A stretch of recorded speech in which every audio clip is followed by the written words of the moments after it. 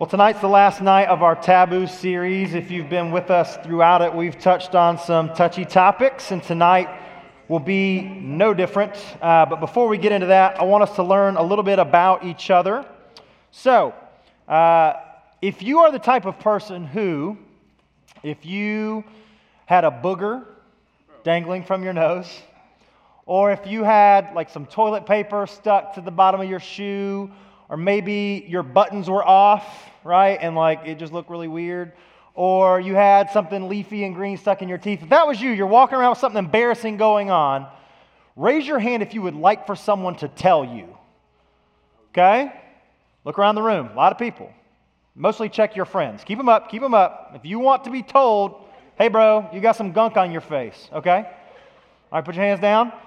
If you would be mortified and you're just like, please let me live in ignorance, just raise your hand. Anybody? Okay, I see like one or two hands, but you're like, please don't even make me raise my hand. I don't want to do that. I am in the former camp. Like, if you see something, please tell me. I talked with somebody about that this week, just kind of prepping for this message. They're like, I would just like to think maybe I can go home and then I'll tell myself, no one noticed. I'm like, dude, everyone noticed. What are you talking about? Tell me. Like, I want to be told, and it seems like most of you also want to be told, even if it's uncomfortable, even if you maybe feel like really embarrassed afterward, you want to be told. There's a proverb I want you to see as we kind of go into things tonight. It's one of my favorite proverbs. From 27:6, it says, wounds from a sincere friend are better than many kisses from an enemy. What's this saying? I'd rather have somebody I love tell me something that's a little bit difficult for me to digest than have someone who doesn't care about me at all just blow smoke up my butt. Like, that does me no good in the long run. Now, the key here is a sincere friend. If some stranger on the street wants to start dropping truth bombs, that's a little bit different, right? But a close friend, I want them to be able to tell me something that's hard, rather than someone who doesn't really care enough about me to tell me something difficult, just tell me whatever I want to hear. So, aside, before we even get into this tonight, if you're the type of person who, like, you pull your punches and you think you're being a good friend, you're really not. Be a better friend. Speak some hard truths in love. And that brings us back to our theme verse. We've hit this every single week of our series, Ephesians 4:15. If you've not bothered wrestling with this, considering memorizing this, I just want to challenge you, spend some time with this. Instead, we will speak the truth in love. We hit that a lot in the first week of this series. If you've got all truth and no love, you are harsh. But if you've got all love and no truth, everything is relative and there's really no baseline that we can live from. So we speak the truth in love. The middle part says, growing in every way more and more like Christ. That is our goal, to be more like Jesus. That's a process called sanctification. Fancy word if you want to go home and share that. And tonight, I don't want you to miss this last part of this verse. It says, more and more like Christ, who is the head of his body, the church.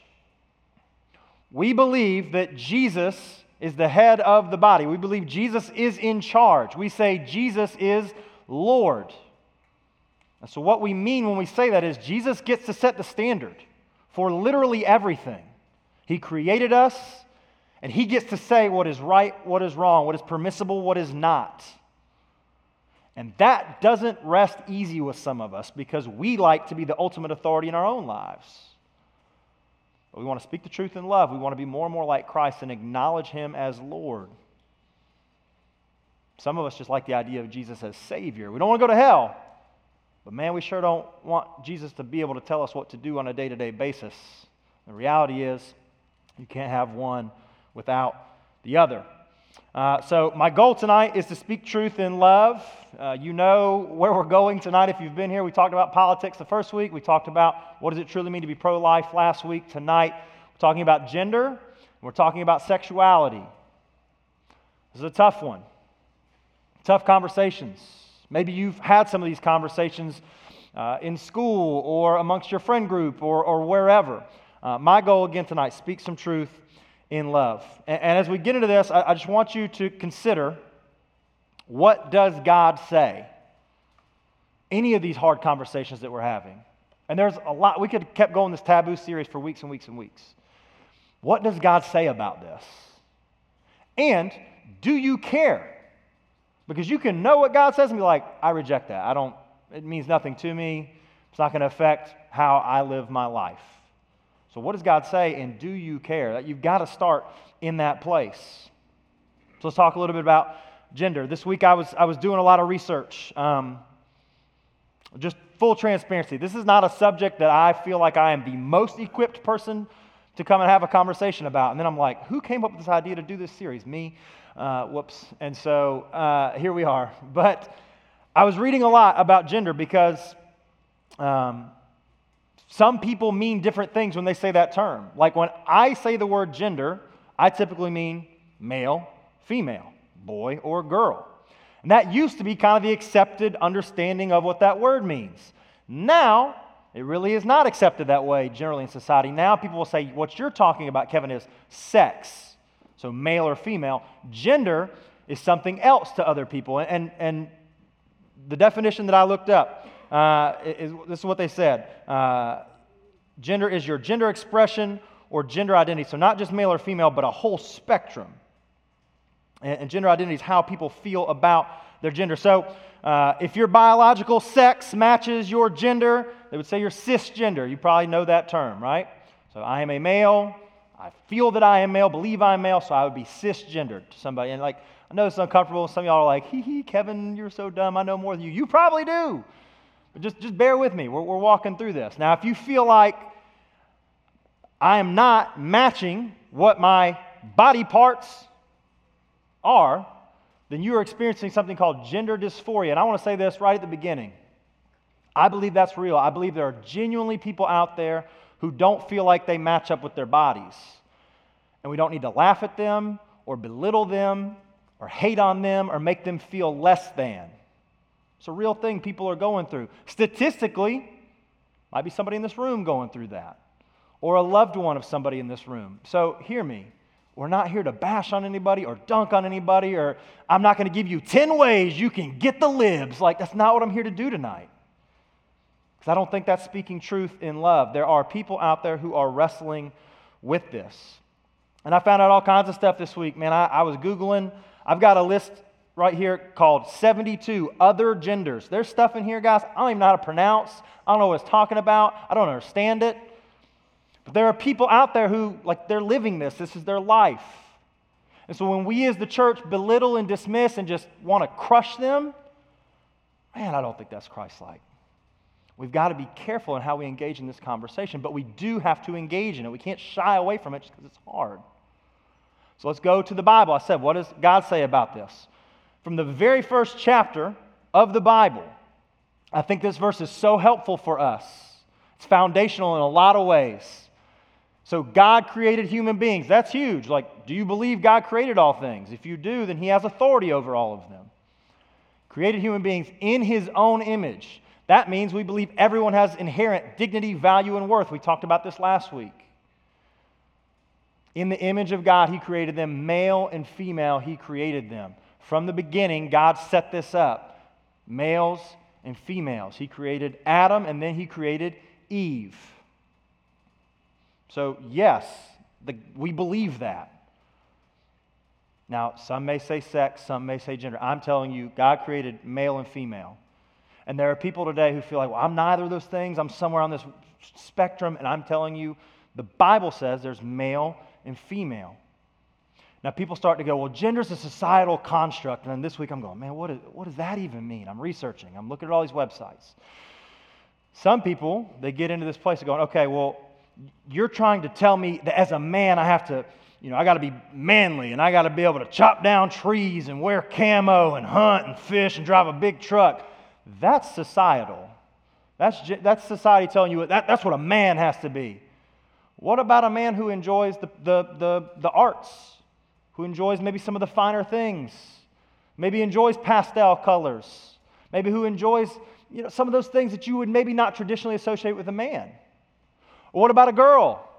What about a girl who likes to do some of those things, likes to be outside, likes to compete, likes to wear camo, well, she's a tomboy, there's something weird about her. No, she just doesn't do exactly what you think she does. She doesn't always have to wear a dress. She doesn't always have to look a certain kind of way. But what I'm telling you is, I do believe God created male and female. We have expectations that we sometimes place on them. I don't know how much that is fair, but we've got to be willing to understand that God set this up from the very beginning. And I think we need to be a little less quick to dismiss people, and we've got to be willing to sit down and go, okay, when you say this, what do you mean? Like, when you say that term gender, like, what do you mean when you say that? Ask good questions. Listen. Be willing to come back and say, hey, this is what I believe. Like, this is what I think the Bible says. Like, how do you feel about that? Have some back and forth in it. The reality is, I think there are non-biblical things out there that are being pushed. I do. It shows up more and more. You see it in movies, you see it in songs, you see it all over the place. And it's becoming more acceptable. It's being normalized. What is our biblical response to that? Is it to hate people? Is it to crush them, belittle them? I don't think so.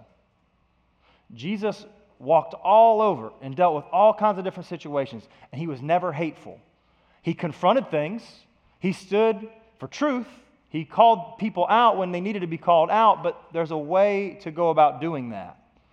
And we've got to be cautious. Again, you start dropping truth bombs on strangers out in the street, that's different than someone you know and you love and you've got a relationship with. I hope that makes sense.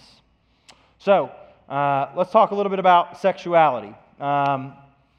I'm using that term, let me be very clear, and I'm looking at my notes a lot tonight because I want to make sure I'm on this. I'm using that term to mean who you're attracted to, who you have romantic feelings towards. And tonight, I don't have enough time to sit and talk about every facet of this. I spent hours and hours researching this week. I want to talk predominantly tonight about homosexuality because that's where I feel like there's the most pushback on what do you believe, what does the Bible say?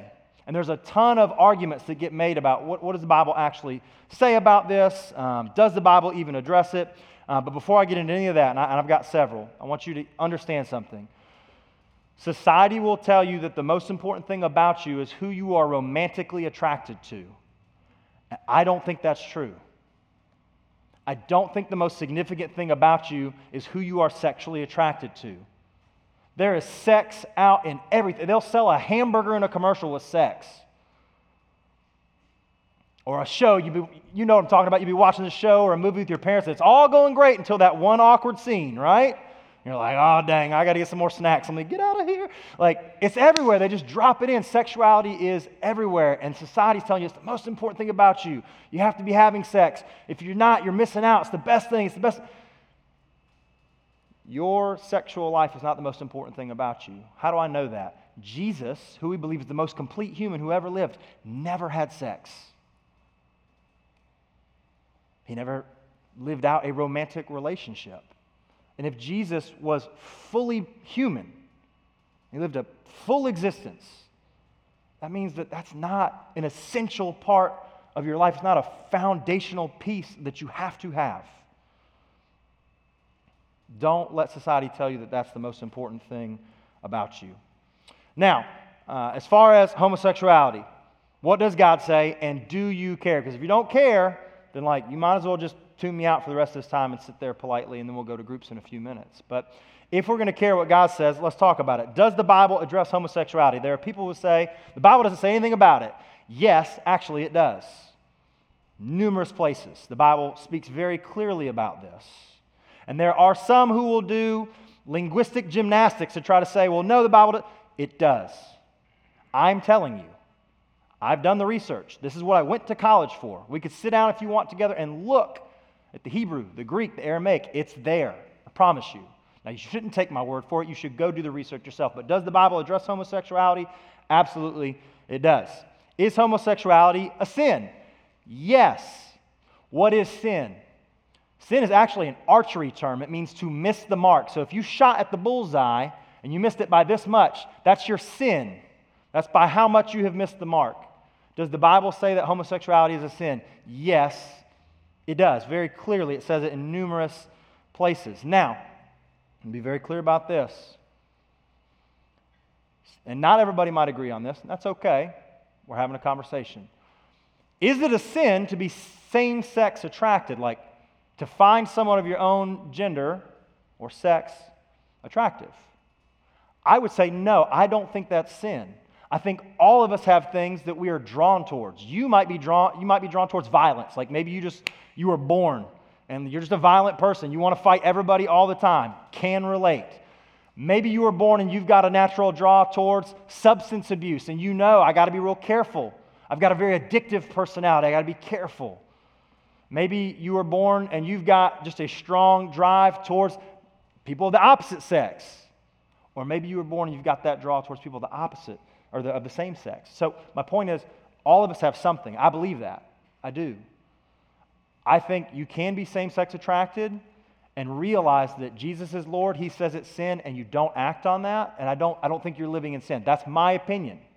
Not everybody might share that opinion, but if you want to talk more about it, we absolutely can. But the Bible does say that to live out a homosexual lifestyle in a romantic, sexually involved relationship with someone of the same sex, yes, that is sin. Well, some people will go, okay, but the Bible barely mentions it. Like, it's not in there a whole lot. Okay, so let me ask you this question. How many times does the Bible have to mention something for it to matter? Once. Once. Now, the Bible actually mentions it far more than some people would like to admit, but if the Bible says it one time, that's enough. Now, why does the Bible not address this more? You're like, I've never really thought about this. Let me tell you, it was a very obvious, egregious sin that very few people were engaging in inside of the covenant community that we see in the Bible. It just wasn't going on. You know what was going on? Greed and people stealing other people's stuff. And that's why we see that stuff talked about so much in both the Old and New Testament. There wasn't a lot of homosexual activity going on. It was just understood. People knew. So that you're like, well, it's not in there a lot. Yeah, because it wasn't going on a lot. Something to think about. Okay, well, Kevin, that's just the Old Testament. Only the Old Testament talks about that. The New Testament never touches this. False. The New Testament, in fact, does speak about this. It has numerous occasions where it's talked about. Paul, in his most famous letter, which is Romans, you can go look at the back half of Romans 1. It's in there. In his letter to the church of Corinth, you can see about it there. In his letter to Timothy, who's a young pastor, you can see about it there. Like, it is in the New Testament. Okay, but Jesus never said anything about it. False. Jesus, in fact, did talk about homosexuality. You just might miss it if you don't know what to look for. Mark 7, verses 20 through 23. This is Jesus speaking. He says, "It is what comes from inside that defiles you. For from within, out of a person's heart, come evil thoughts, sexual immorality, theft, murder, adultery, greed, wickedness, deceit, lustful desires, envy, slander, pride, and foolishness. All these vile things come from within, and they are what defile you." You're like, Kev, I think you got the wrong passage, man. Homosexuality is not in there. Actually, it is. You see, I've bolded sexual immorality. What's this word? Who wants to try out their Greek? Greek. That word is porneia. Everybody say porneia. What English word do you think we get from that? Pornography. Porneia was a Greek catch-all term. It's an umbrella term.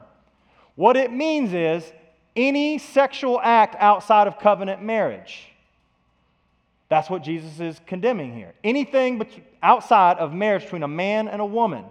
Well, like, how do you know it was between a man and a woman? Because Jesus affirmed what that was. Matthew 19.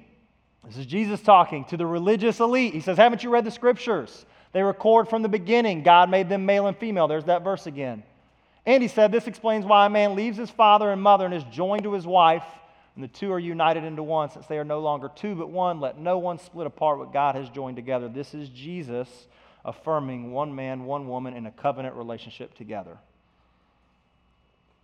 And so then you go back, and when he says anything that sexual immorality defiles you, anything that's not a man and a woman married to each other in covenant relationship, that's outside of the bounds of what God says is acceptable. So yes, Jesus did in fact speak about this. And no one hearing Jesus say this would have thought, well, no, he doesn't mean that. They knew, they absolutely knew. Another argument people will say is, well, back in the day, they didn't have committed, loving, sweet same-sex relationships.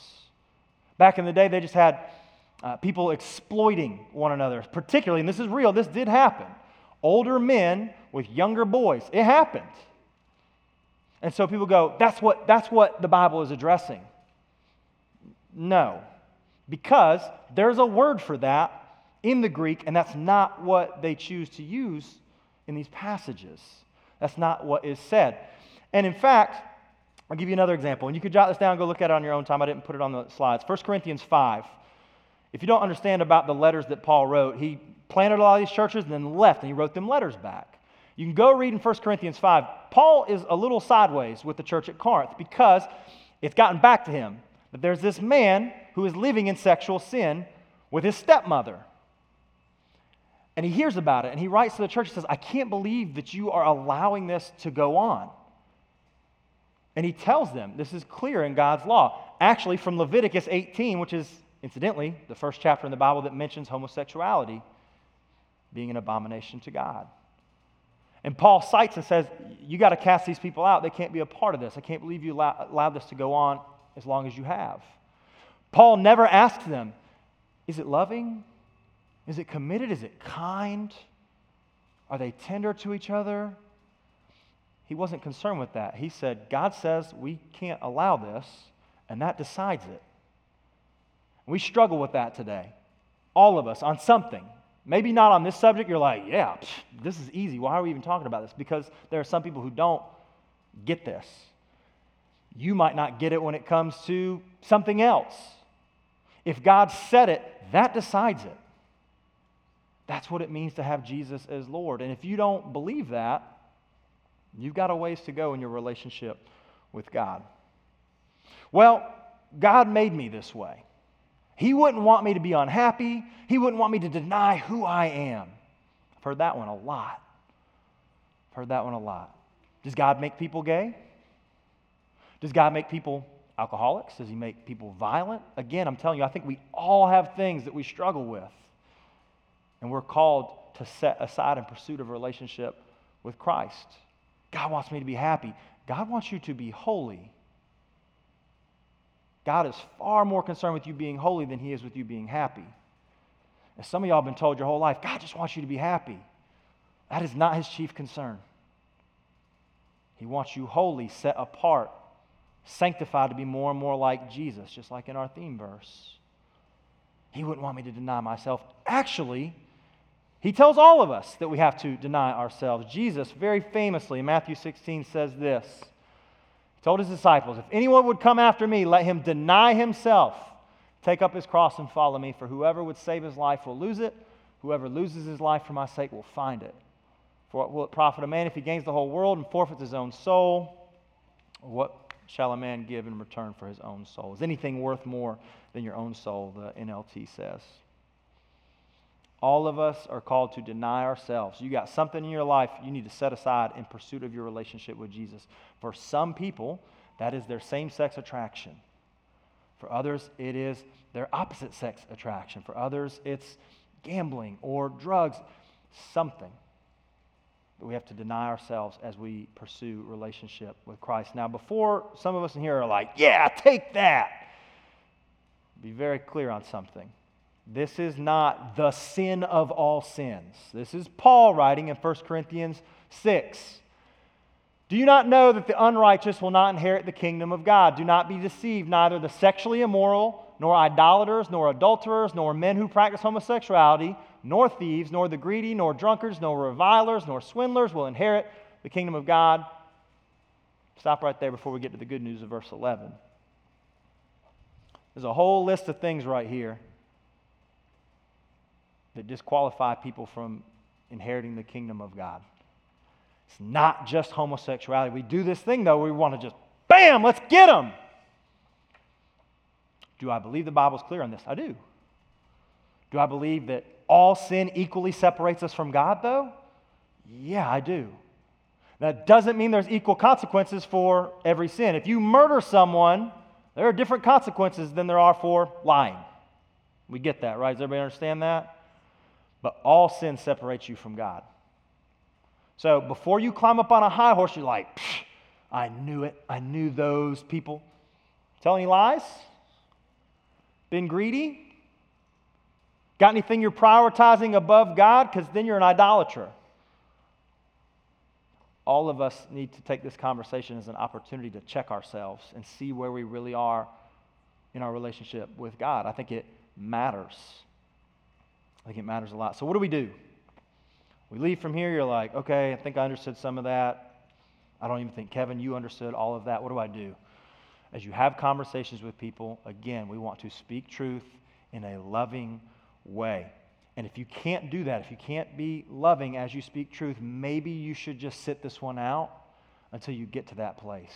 If you're somebody who's out spewing hate, you're not helping. At the same time, if you're just going with the flow because you don't want to be canceled and you don't want to be left out, you don't want to be on the outside, my friend, you're also doing damage in this conversation by not being willing to step up and have it. If you or someone you know is in this place of being same-sex attracted or having questions about your gender, and again, statistically, somebody in this room, I'm talking to you. We love you. We're glad you're here. Please don't hear anything that I've said tonight as, you got to get out of here. Don't you ever come back. There's nowhere I'd rather you be. And again, if I'm talking about a friend or a family member, there's nowhere I'd rather them be. I'm not trying to score points off them or dunk on them, condemn them, none of that. All of us have something that we're struggling with, and we need to submit it to the lordship of Christ. Can't we just agree to disagree? I just love my friends. I just want to love them. Here's the hard line. No, we can't. Because it said these people won't inherit the kingdom of God on that whole list that we looked at. This is a matter of eternity. This is a matter of spending forever with Jesus or forever apart from him. This does matter. And if you just want to sit on the sidelines because it's difficult, I'm just telling you, you might be missing the conversation that God's trying to get you to step into. I'm going to recommend some resources to you in a minute. I want to read a quote from one of them. This is by a guy. I'll go ahead and actually put it up on the screen. This is my favorite resource that I would recommend if you want to read more about some of this stuff. This is a book called Is God Anti-Gay? And Other Questions About Homosexuality, the Bible, and Same-Sex Attraction. Sam Alberry is a pastor over in England. He, by his own admission, is same-sex attracted. And he actually writes in this book and says, if anybody is motivated to try to make the scriptures say what I want them to say, it's me. I can't do it. The scriptures are very clear. So this is a man who lives a life of celibacy. He talks in here about having to guard his male friendships to make sure he doesn't establish romantic feelings for them. This is a fascinating book. It's under 100 pages. You can definitely read it. But I think this is so helpful. This is from the back end of the book here. It says, key to helping people feel safe about sharing issues of same-sex attraction is having a culture of openness about the struggles and weaknesses we experience in general in the Christian life. If we want our friends and our family and our loved ones to be able to come to us and say, I'm struggling with this, we've got to be willing to give that gift of going first and say, hey, here's where I'm struggling. Here's where I'm imperfect. Here's something that I'm having to lay at the feet of Jesus and ask for help with. Because we all have something. Would highly, highly, highly recommend this book. This is the resource I would recommend most. In a similar vein, this is a pastor named Kevin DeYoung. He's up in North Carolina. This is a book that is called What Does the Bible Really Teach About Homosexuality? It's in two parts. The first part is all about understanding God's Word. The second part is a lot of what I've done tonight, which is answering objections. So would recommend that as well. And then lastly, if you want to read a little bit more about sex or gender, this is a book that, normally I don't do this. Normally I don't recommend books I've not read in their entirety. So I've read both of those. Highly recommend. J.C. Thompson, who's our family pastor, gave me this week. I read about half of the book, but it's called Embodied, Living as a Whole People in a Fractured World, and there are some really, really good pieces, some chapters in here that I think are helpful in this conversation. If you are interested in any of these books or in further conversation, let me just invite you, come see me tonight after. You can go to group and come see me after. You can come see me before. It's difficult to have this conversation one-sided from not a stage, but you know what I mean. I'm up here, you're sitting there. If you want to talk more about it, if you're like, I don't think you were hard enough, I don't think you pushed enough, come, let's talk about it. If you're like, I think you were too mean, I think you were too, let's talk about it. That's how we're going to be able to see some change happen. Not going out on the street and screaming with a bullhorn or holding up signs. Loving conversations with people where we're going to speak truth and we're not going to shy away from it, but we're going to do it in a loving way. Oh boy, I'm nervous to listen to this one back later. All right, let me pray for us and we're going to go to groups. God, we love you. We believe that you love us so much that you sent your son Jesus to die for us. And Jesus, I just confess right in front of all these people, I have things that I struggle with and I am still every day having to lay them at your feet. God, I thank you that you are faithful to forgive, that you love no matter what. God, if there's one person in this room who is struggling with some of what we've talked about tonight, experiencing some gender dysphoria, feeling some same-sex attraction, and has no idea where to go, where to have a conversation, who they can turn to, God, would you just open up an avenue for them to begin to have a conversation, God? Remind them that you love them, that you are for them and not against them. God, as we leave from this place and try to have conversations first in our small groups and then maybe as we go home and into our schools in just a few weeks, would you help us to saturate our words with your grace, to speak your truth in a loving way? And we do love you. It's in Jesus' name that we pray. Amen.